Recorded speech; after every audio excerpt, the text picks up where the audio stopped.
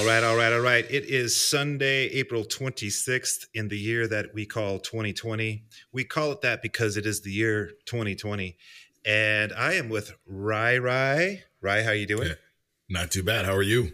Doing fantastic. And I'm with Awesome. Mr. Geoff Lafford as well. Yo, how are you? Fantastic. And I guess you just answered that question. I did. But I want to answer it for both of you, really. What, you guys want to ask each other how you're doing? Ryan, how the heck are you, buddy? I'm doing fantastic. You know, what's interesting is that this podcast is now 66.666% Canadian. Yes. Which makes us Canadian content. That's true. Yeah. So we'll be getting aired on the CBC. I am phoning in my SoCan rights. Right. Rest assured, I'm on their website right now. And I've been looking at properties in Canada, so soon it'll be 100%. Dude, awesome. It'll be 100%. There we go. Sounds good. Sounds good. When you add the 333s in Canada, does that come to 100%? It works out to be about 100. Yeah, 99.9. Yeah, somewhere around there.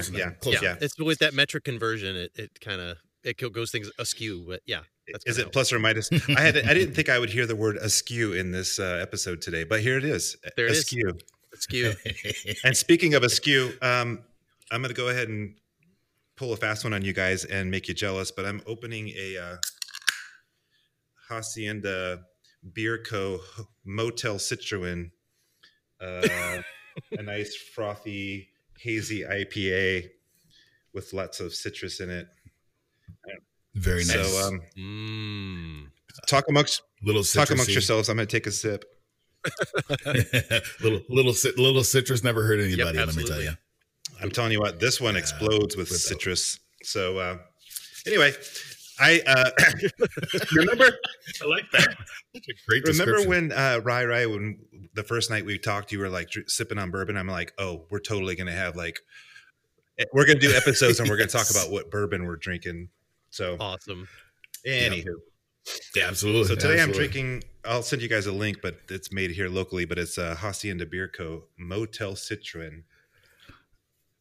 I was wondering because I'd never heard of it, so I wondered if it was local to your part of the world. Indigenous to your part of the world. It has flavors from afar because it's a Norwegian-inspired farmhouse ale. Mm-hmm. And not just any citrus, by the way, is brewed with lime zest and lemon verbena. Huh. There's a whole lot of words going on here. That's how I knew it was going to go askew. How much writing fits on this can? Isn't it good Norwegian beer? They spread it across all 6 cans, so you just have to piece it together. Oh, I see. Okay. Yeah. Like a tasteful collage. Yeah. A cornucopia flavored. Oh my gosh. Spelled with the K. That's K cornucopia. Oh, absolutely. If I hashtagged all the words I didn't think I'd hear today, there would be more of those than paragraphs describing today's episode. But anywho, so gentlemen, we are gathered here today because Ryry and I have been on a journey these last several Sundays, just kind of piecing together the history of how we all got together and the chemistry that we built and the thing that we built over time. But last week, Ryry, you spent sharing your background from your childhood through your DJ days and roller skating, and then on to actual DJing at a legit radio station. And somewhere in those, well, shucks, legit might be pushing it, but shucks. There may be some note to be taken. Held together by rubber bands. I think and dust bunnies. There's some inferences or some givens here because it was in Canada that the radio station existed, right? So it was, yes. Yep. Yes. So I think people have already in their mind that there's some, it's not quite legit, but anyway. And on that note, it was really hard getting the equipment into the igloo, but once we got that in, everything was great. You just had to remove a few bricks. That's right. That's it. Yeah, which is easy to do. Yep, that's fine. You just get a blowtorch, you're fine. And the space heater kind of killed it anyway, so it didn't matter. I'm assuming in Canada it's the same as in Wisconsin, that a blowtorch really is just a Bic lighter and you with a mouthful of vodka or something. Or yeah, like that, yeah, and Raid, a can of Raid. Yeah. All right. So, anywho, at some point in your journey, you met Mr. Geoff Lafferett. I did. We're going to compare stories today. I'm curious as to where he thinks we met. Because he's going to be wrong. Well, here's what he told me. You're Bob Eubanks, and this is the Newlywed Game. Ryan, I just want to share what he told me, and then you guys can confirm. But you were walking out of this shady store with a brown bag. Yes. And so far so good. So go from there, Geoff. Well, I was already making my parents proud, sleeping on a park bench and drinking out of another brown paper bag. So I knew our paths would cross, and this was the man for Kismet. me. So yeah, Kismet. They told me at the AA meeting if I brought 2 people the next week that I could get out early. Exactly. So I saw him come in, and I'm like, "That's my man right there." We got that in common. That guy right there. I know it. That guy. Like Bob Hope and Bing Crosby. Awesome. Yeah, I remember. Oh no, go ahead, Geoff. Please. No, I don't. You go first. Oh no, I don't know how. Like, so I don't know. What he's saying is he doesn't remember how we met. No, I do. It's breaking my heart. I have my version of it. Do you want to hear my version first? Yes, yes, absolutely. Okay. No, I'd like to hear your version. I think my earliest recollection of Ryan would be at Wheels roller skating, because we would go. They had that. You guys probably already covered this, but they had the roller skating night, Christian roller skating night. And I was probably, I don't know, 12, 13. I don't know how old, younger than I, maybe. I didn't. Anyway, but Ryan was the cool guy, because he knew everybody, and he was the guy that he was the DJ, and he knew, like I say, he knew all the bands, and he was the cool guy. And I don't think we really, I'm sure we probably met and we said hi, but I don't think we really hung out a whole lot at that point. It wasn't. No, it wasn't probably not a whole lot. No, I don't think so. But I do remember. That's how I remember my first recollection of Ryan. And then, sorry, go ahead. There were some nights where we go to Burger King after, or go hang out after, right? Like you were. I think so. I mean, yeah. I'm getting old, so I can't remember everything. But having said that, that's kind of my earliest recollection. I don't think, though, it was until I started playing music late in high school, so probably grade 11 or 12 or something like that, and it was then that I kind of started playing in some local bands. And again, Ryan had gone on to DJ and do a lot of promotional stuff, promoting shows in town and whatever. And again, he knew everybody. So when we started going out and doing stuff, that's how I think we started hanging out. You and Jason were already doing the True Groove, right?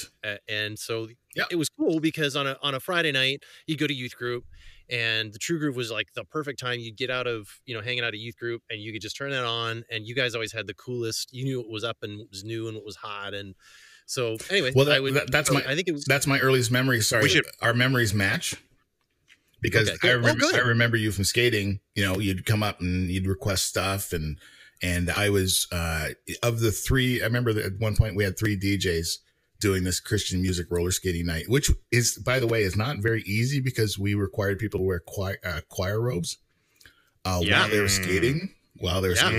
Which creates an additional set of hazards and faux pas and all that kind of stuff. But anyway, Geoff, we are exactly right. We would win on the Newlywed Game right now, because I remember you hanging out at the side, and you and I had a rapport, because the other 2 JJs, maybe, let's be kind, weren't as up on the rock as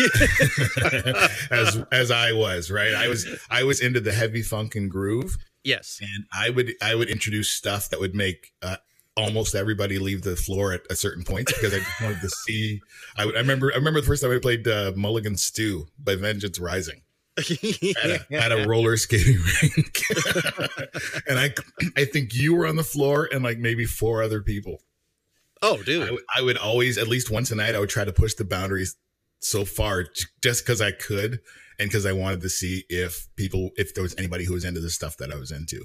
Because most of the people, and again, in my experience, most of the people that were coming out to that roller skating night were into like the happy fun, let's. Oh yeah, Carmen and that type of thing, and the champion, Garmo and Key, the Garmo and Key. Oh yeah, the Garmo and Key. I'm trying to think who else. Benny Hester. The stuff that I would roll my eyes at.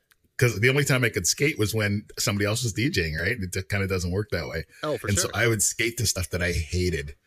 I absolutely hated. And the other two DJs at the time loved what they were playing, and so did everybody else, I thought. Oh, yeah. And I would bring heavy stuff. I can't remember.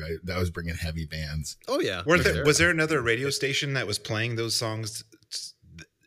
I guess what I'm driving at was part of their love for those songs the fact that they're already familiar? Yes. Detroit had a happy, fun station that, just life and happy all the time. And that was the kind of stuff that they were playing. So people would come out to the roller skating ring and be like, oh, I know this song. I'm like, yeah, it's a terrible song. And again, Geoff, it was one of the very few people that, I could talk music that I liked about. So that was a lot of fun. And there was really only a handful. So I remember you and I used to talk music kind of here and there because you had more eclectic taste, say, than everybody else. Oh, thanks, man. And I always thought that was cool. And then when we started doing the radio show, Jason and I started doing the radio show, and you came around, and I think it was when we started playing Overtaken, maybe. Hang on a second, guys, because you both have mentioned Jason, and as a listener, I'm like, nah, I know because I know you guys, but as a listener, I don't know who Jason is. So just give a quick tip on Jason. There was this movie called Friday the 13th. Okay, and it was about that also had choir robes in it, didn't it? Yeah, it did have choir robes. They may have been judicial robes. I don't know. It's been a while, but yeah, there were robes anyway. Yes, Jewish, Christian, whatever. The other Jason? Yeah, whatever. Oh, that's right. Judicial. The other Jason is Jason Newitz. Yes, Jason Newitz was my partner on the radio show with the True Groove. He and I came up with the idea. And Geoff, I don't know if you remember, it was Stainless Steel for a couple of weeks because I had another co-host, and then we booted him out within about 4 weeks and moved on to the True Groove. No, I don't remember that. Stainless Steel was a terrible, terrible title, and I hated it from day one. Oh, so. Yeah, no, I don't remember that. I just remember it always being the True Groove, and I remember being just the two of you guys. And it was cool because it was like Friday nights from 10 to midnight, I think, and it was just the perfect time to you'd be after youth group, you'd go out to, like I said, Burger King or Taco Bell or whatever the case may be, and you could spin that, and it was awesome. And I think you're right though. I think it was once we did the Overtaken record that we showed up and you guys had us on the show, and then I would just come and hang out every now and again after that. But it was so fun getting to go in and hang with you guys and joke. And I think the three of us all shared the same interests and tastes in music, and just it was just hilarity ensued night after night, and that was just way too much fun. And I don't remember, was it like Airheads where your band came in and just hounded us to play your song, and we were like, no, we're a big corporate station, we don't just take songs. And then you guys really did this whole thing to try to get us to play your song. You gave us money. I can't remember what else. I think you brought us food at some point, and finally we relented and said, you know what, let's give these kids a shot, and the rest is history. You kids have moxie. I like the cut of your jib. That's how we started the Leader Dogs expense account, was because Geoff's band wanted to give us money to play them. Yeah. Let me talk on your record, man. Can I talk on your record? Let me talk on your record. You've been acting like a self-appointed public offender. But I remember getting that tape and being really impressed with the quality of it, for sure, and realizing that it did fit in with our show really well.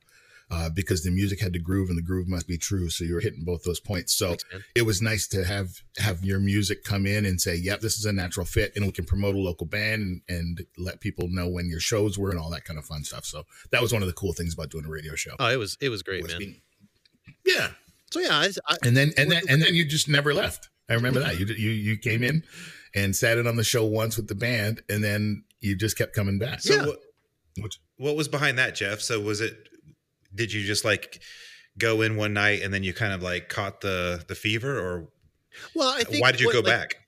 Well, Well, I loved hanging out with Ryan and with Jason, and I think, like I say, the three of us really clicked, and you know, we're all still friends today, real tight. Sure. And so, Yep. and so, I think that was the thing. Jason, especially, you know, big shout out. He, from the beginning, has always been, man, he was just such a tight friend. He's been my best man twice. You know, he's just such a cool cat. But he made a point of, he really wanted to be friends. He wanted to be good friends. And he always has. So, like, again, the three of us hanging out, it was magic. Yeah. When Geoff entered the picture, it was complete shenanigans at that point. I think we were at the mayhem level when it was just me and Jason. But then when Geoff came in, it was shenanigans and mayhem. I love it. And it was great. It was awesome. Like, there was such a good chemistry. We had so much fun. We could play off each other. It was great. Yeah. So we all just hung out. We just all hung out. We were all great, you know, tight friends, and we just loved all hanging out together. And I think that's just kind of where it went. Gotcha. So if he was your best man twice, you just referred to him as your best men, right? Yes. Okay. All right. All right, gentlemen, let's take a quick break to hear from our sponsor, and we'll come right back and pick up with the True Groove. How's that sound? Cool. Sounds good. All right, here we go.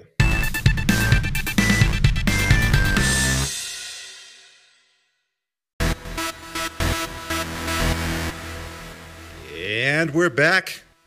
Ryry and Geoff giving us the history of Ryry and Geoff. There it is. And True Groove.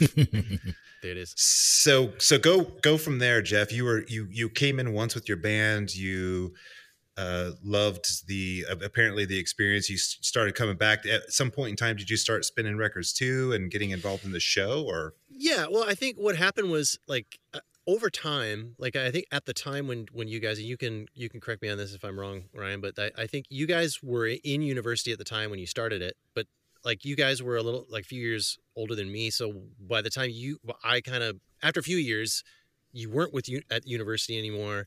And I think that might've been a bit of a prerequisite in order to keep the show going.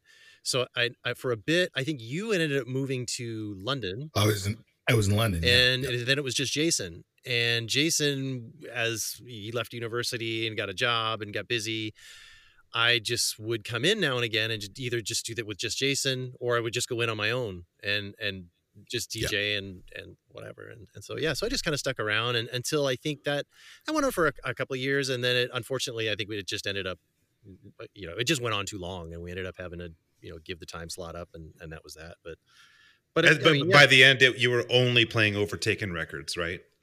Well, yeah, pretty much. Yeah, yeah, 100%. Of course. Well, we only had the one record, and I mean, it was. I appreciate that Ryan thought it was good. I thought it was horrifying, but like, it was that, you know.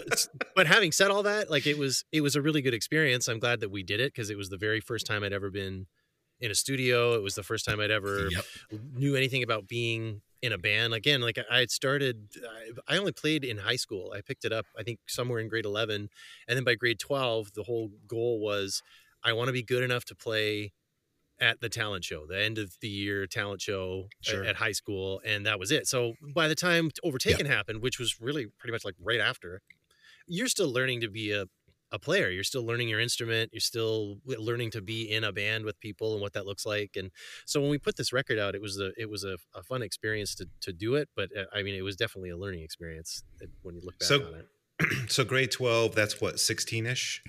17? Yeah. Like, yeah, I think I graduated, 16, 17, something like that.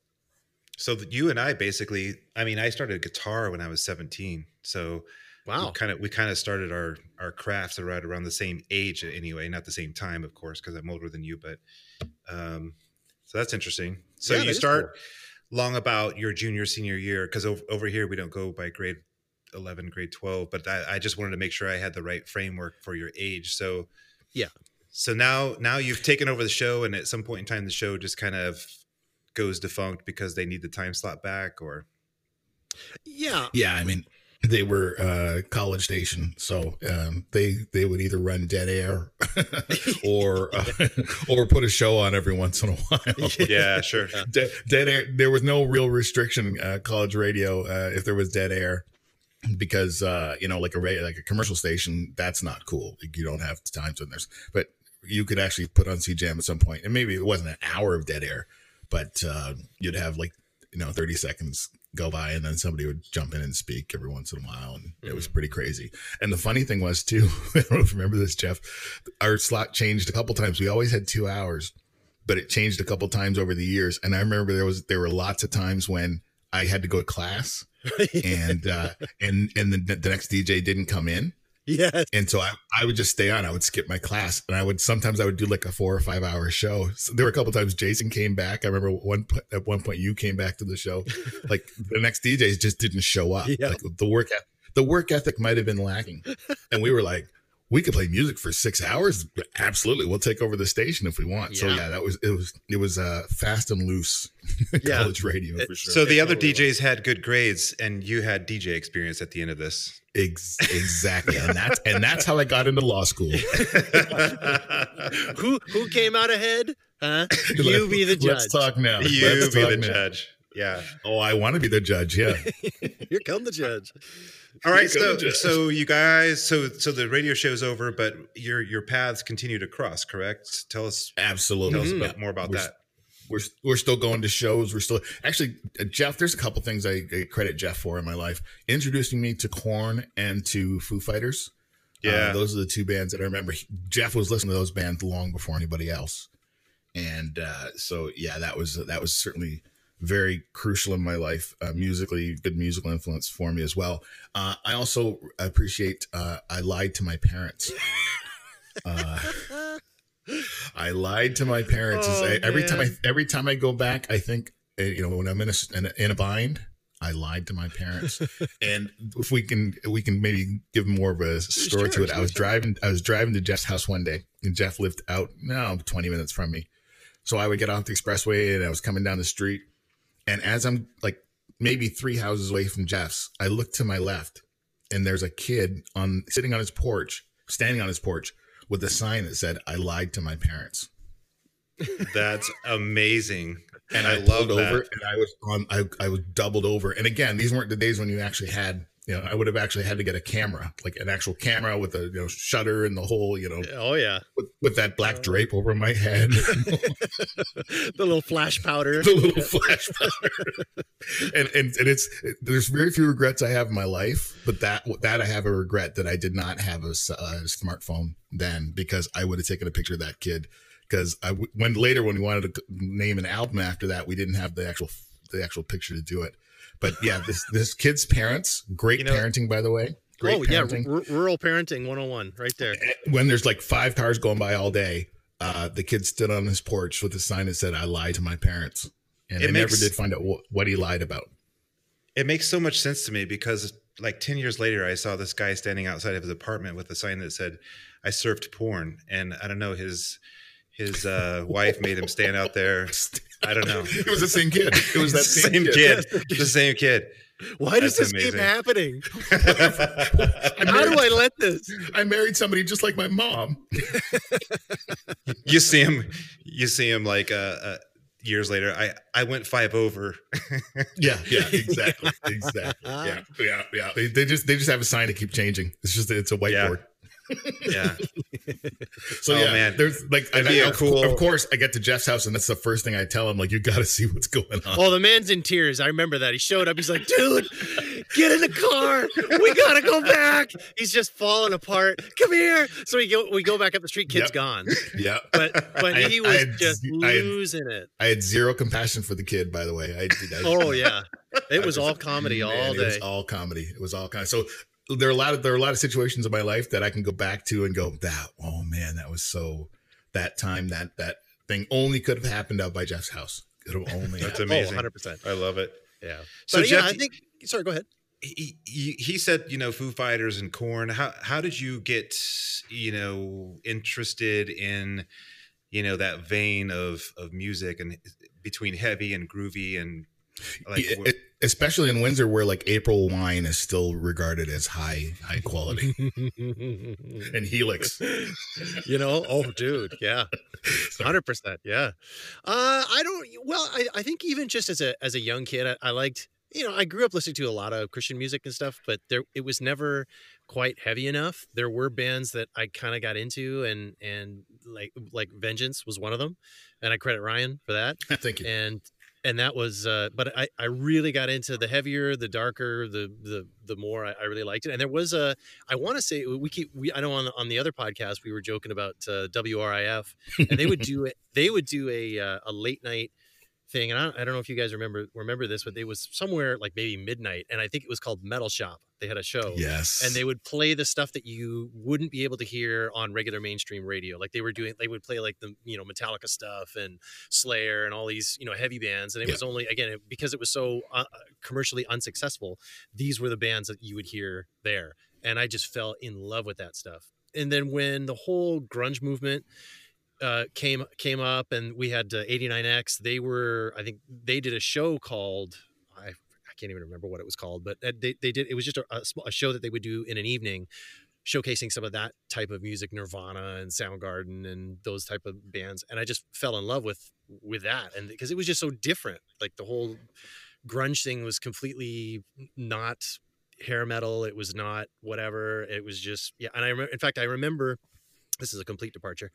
I was working at Burger King in Essex, and I was like 16, and I was driving. My girlfriend lived other side of town, which was like a 5-minute drive from where Burger King was. and I put on 89X, and there was this band that came on called Nirvana, who I'd never heard before, and they did "Smells Like Teen Spirit." And by the time I got to her house, I remember it like it was yesterday. Like I ran in, I'm like, "Have you ever heard of this band Nirvana?"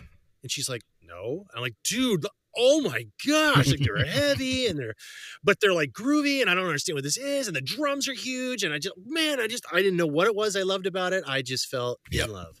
Yep. So from there, that was it. And then anything I could get my hands on. I loved music. Ryan would, we'd trade tapes or CDs or whatever. And have you heard these guys? Have you heard these guys? And that was how, when I remember it, it was actually through the True Groove that, like I had heard of, well, let me back up.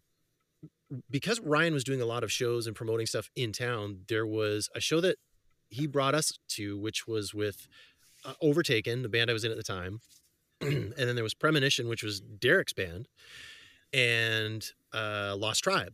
And that was at this old theater. I can't remember what it was called. But anyway, the point was that we did this show, and it was awesome. I loved I thought the other two bands were incredible. They were, Detroit bands, and loved it. It was a great time.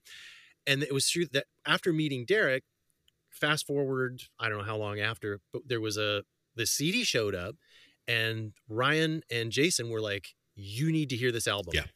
And they put it on, and it was the Leader Dogs album. And they were like, "Okay."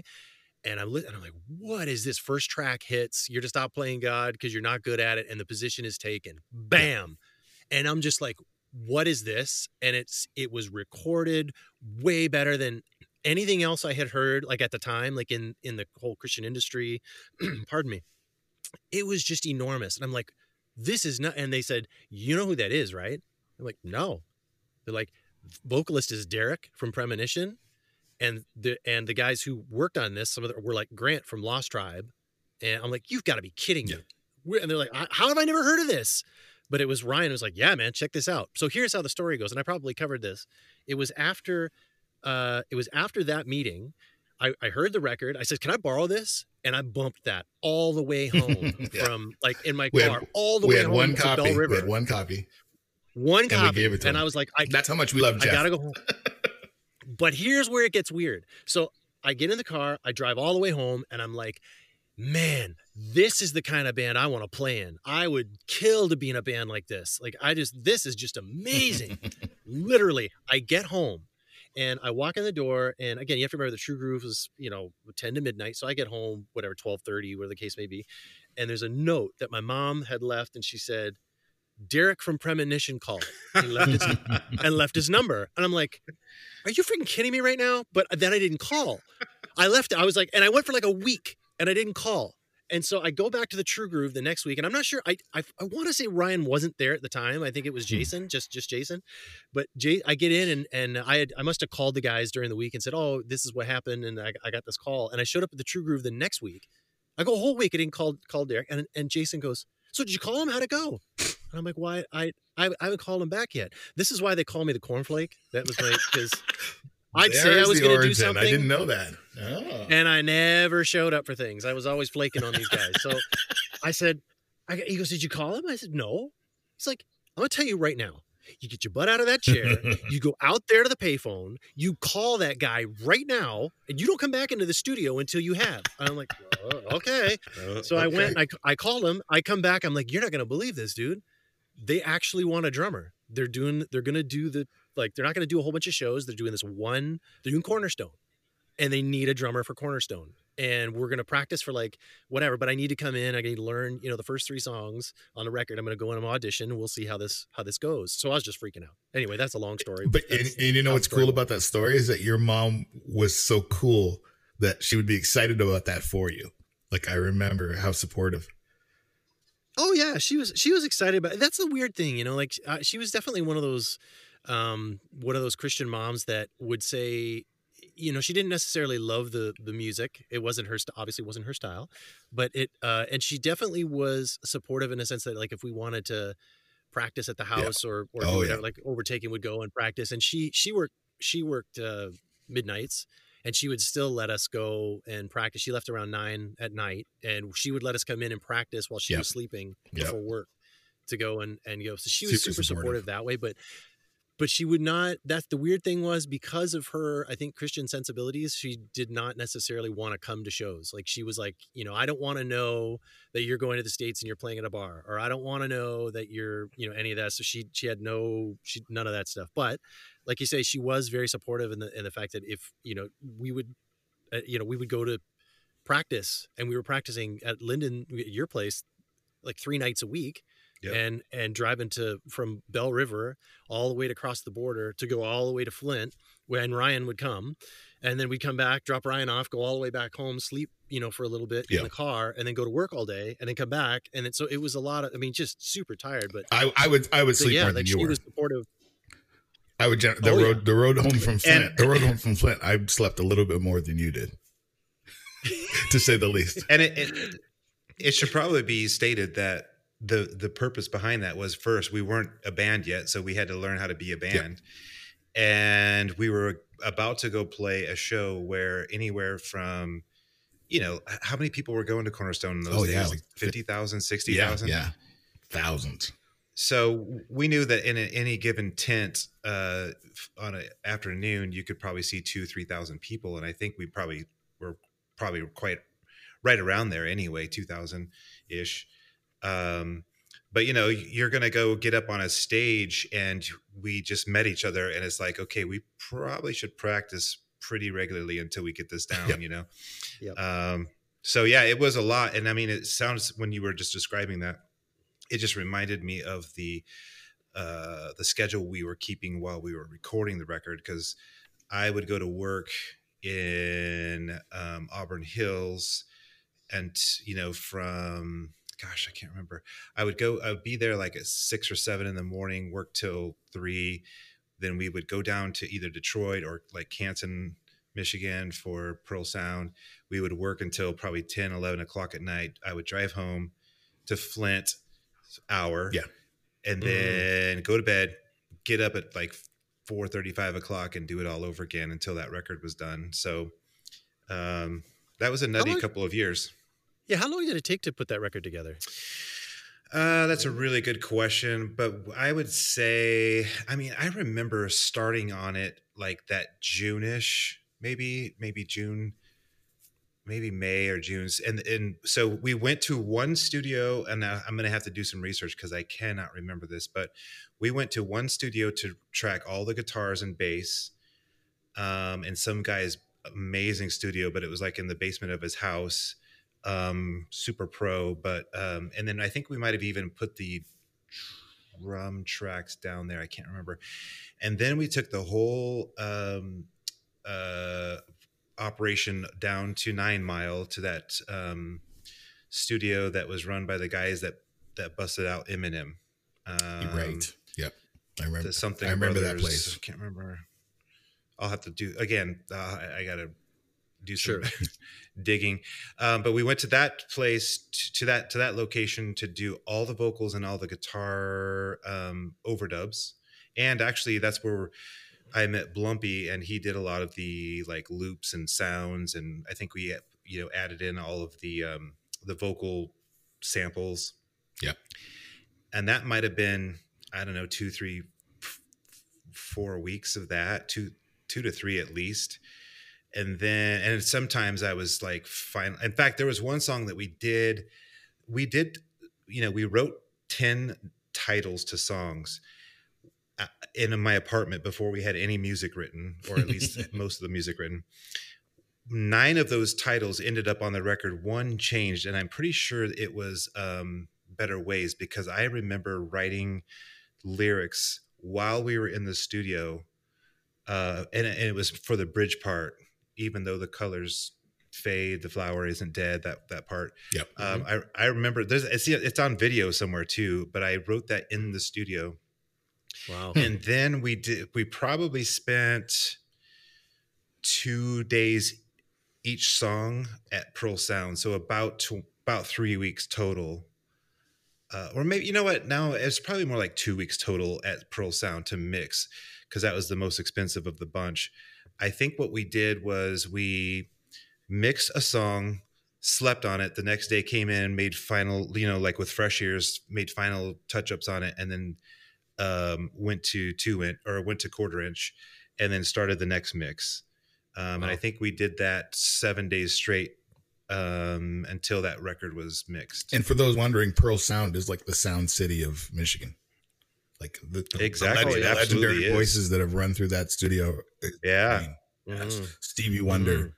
I mean, Filter. Like it's an incredible list. Yeah. Yeah. And I took, we did some final tracking there too, because I took I took Shay's maybe like wind up like Bear or something, and that's that like winding that that you hear at the beginning and end of Sprout. Oh, wow, So that's I remember laying down on the floor by a microphone and winding up that toy and letting it play, and then and actually, we can talk more about the actual history of the record later, but one of the things that I remember too about Sprout in particular was, for pretty much every song, I would go into the booth and record a scratch vocal so that Derek could hear it back and then sing it. Yeah. And by the way, 1,000 times better. So I did the same thing for Sprout. Yep. And now when we got to the mix down stage, I kind of took a step back and probably maybe even got a little bit of sleep, but Grant and Dwight took over as, because that was kind of their main thing that they wanted to do with this record, was mix it and produce it, because they wanted to become producers, known for that, so that they could do that themselves. Yeah. And obviously they did a very fine job. And Dwight, I think, mixed specifically Sprout. And when I came in to hear it, he was like, now just listen to the whole thing before you make a judgment. And he used my scratch vocals that I had created, or that I had. And I only recorded those as scratch for Derek. So I didn't even put a lot of time into them. But he said, look, this is your baby. Yeah. So it should be your voice on this song. And I was like, I get it. But, so anyway, my voice ended up on Sprout. That's a great story. Obviously makes sense. Yeah, that's cool. In hindsight, I'm glad you did that. Like, I think that totally. If you'd gone in and prepared and tried to work it up, it wouldn't have come across as heartfelt as it does at the end. That's probably true. Yeah. So that album, which was cool, which was kind of what brought us together, is that when we joked about playing Overtaken over and over again on the show, Leader Dogs pretty much was half of our radio show for a while. When we got that record, it was like, here's another 6 tracks. We're going to put some other songs in between, but we're going to play at least 6 Leader Dog songs between now and the next 2 hours. Oh yeah.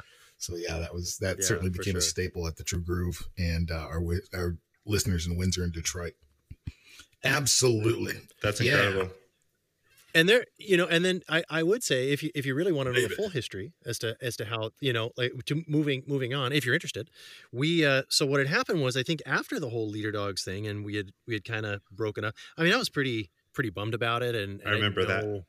Man, like, I didn't know what to do, but Ryan had, because he was doing a lot of management, said, hey man, why don't we start a management company? Like, we'll go into this together. We'll do like a we'll call it Ripple Management after the song.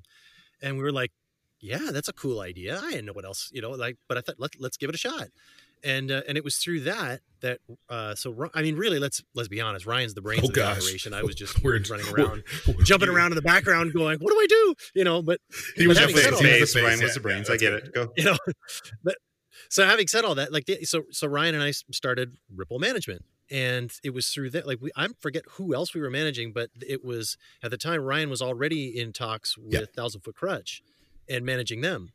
And they didn't have a record deal at the time and whatever, but about that time when we started the working together, they were looking at a record deal, and Ryan said, "Do not walk, but run." I did. From this deal that you were being offered. And I'm warning you right now, this is the dumbest thing you will ever do if you sign this. They did sign it in the end. They didn't listen to us. And so, but it was through that once I had joined the band, I was like, okay, what do I need to do to get us out of this contract? Because it was just horrifying. But that's kind of part and parcel is how I got in with them. But it was because we had done this Ripple Management. And one of the things about, in the interim years, Geoff and I were in steady contact, didn't see each other a whole lot. But I remember one time we got together, it was probably, 6-7 years ago. And we sat in a Tim Hortons in Bell River for 2 hours and just caught up. It was just boom, here's what's going on in my life. Here's what's happening there. But when we just sat and we were always in contact. And when I was up that way, I would visit and stop in and hang out there or stay there some nights and that kind of stuff. But one of the key things about our relationship that Geoff and I have is that when I went through a divorce, I went to Geoff because, Geoff had gone through as a childhood divorce. Right. And I was like, I don't know what to do. I got these 2 kids. I don't know if I'm supposed to do this, if I'm supposed to do that. Geoff became my personal support worker through my divorce. Because I would say, look, I'm going to make this decision. How should I do this? How should I, what can I do to help let the kids know that I'm there and all that kind of stuff and I'm available for them? And I think one of the key pieces of advice was just talk to them every day, text them, call them, whatever it takes. Just make sure they hear your voice every day. And so I committed to doing that. And it strengthened the relationship I have with my kids. And I leaned on Geoff a lot to say, hey, Geoff, should I do this? Should I do that? How are they going to handle this? And he was so helpful to me in helping guide my kids through that. And they're the healthy, wonderful adults that they are now, partially because I took Geoff's advice. So I really appreciate that. Absolutely. Thanks, you helped me. You helped me big time. Thanks. Man. That is huge. And you know what, man? I say that a lot. A lot of people say the term of endearment that hey brother, whatever. But I would honestly say that Ryan and I have been brothers for years. Really from day one.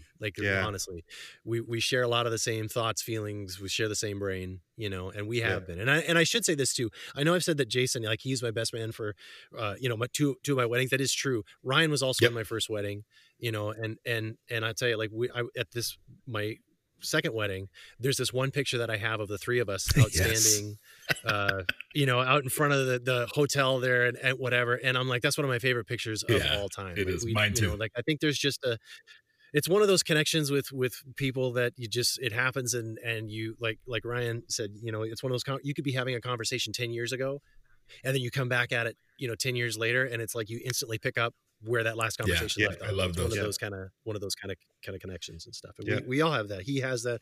We have that with Jason. For sure. So when we made the connection with you, Lyndon, I had full confidence in Geoff's ability and who he was as a person to connect and say, this is a guy that you should really consider for what you're doing. So, perfect. Yeah, absolutely. It's all good, baby. It's all good. Wow, that's that's a great story, and I appreciate you guys, taking the time and also digging deep into the heart stuff too, because we keep things pretty light and silly on this podcast, but that's definitely a story that shouldn't be tarnished with that sort of thing. Although, who knows? Maybe I'll do some campy music behind that, like Friends Are Friends Forever, while you guys are talking about that. That'd be Friends. How many of us have them? How many have them? Yeah. I'll put some Houdini up in there. Up in this hizzy. Hook this up with Houdini. Yes, that'd be beautiful. Yes, Love it. Well, that's awesome. That's a great story, and I feel like we're all caught up, at least in terms of the Geoff part of the story. And next week when we do our Ryry sesh, and Geoff, you're welcome to join too. But we'll have Derek come in and tell his story and how he and Ryan met, and so a lot of that, to be honest with you, for me, was kind of fuzzy. I was glad to hear some of the story that we've put together here, because it actually helps me put some things in order, like on a timeline. So that's been awesome. But any we won't do recommends today since we're going to meet in a couple of days. Mm-hmm. Any last bits here before we sign off for this particular episode, gents? Hey, as long as the music's grooving and the music's true, it's a beautiful thing. So I'm the true groove, in some way, shape, or form brought us all together. So I'm appreciative for the time that we had being on the air and being complete idiots and not caring what people thought. Yeah, absolutely. Yeah. Which prepared me for now, where I give very little thought to what people think. I love it. except you guys. Right. Everybody else. Yeah. I'm wearing a tie for this now. Very nice. I hope you notice. Is it a bolo? I do. Well, here's the thing, Geoff. Is that the Colonel Sanders one? Colonel Sanders one. Yep, that's it. Because that's the one I'm wearing, and I'm sipping a mint julep. I did notice the tie, Geoff. I wanted to say, kudos to that. But I also noticed that you took a little bit too seriously the pants are optional, situation. So, it'll be a cold day before I wear pants around my office. Forget it. It's a party up top. We're in the pandemic. It's a pantsless pandemic. Yeah. Oh, it's all good. I love it. Awesome. All right, gentlemen. Well, I think that's a wrap, and we'll call this an episode. And thank you very much for your time. Anytime. Thanks, man. Thanks for having me. Peace out. Peace.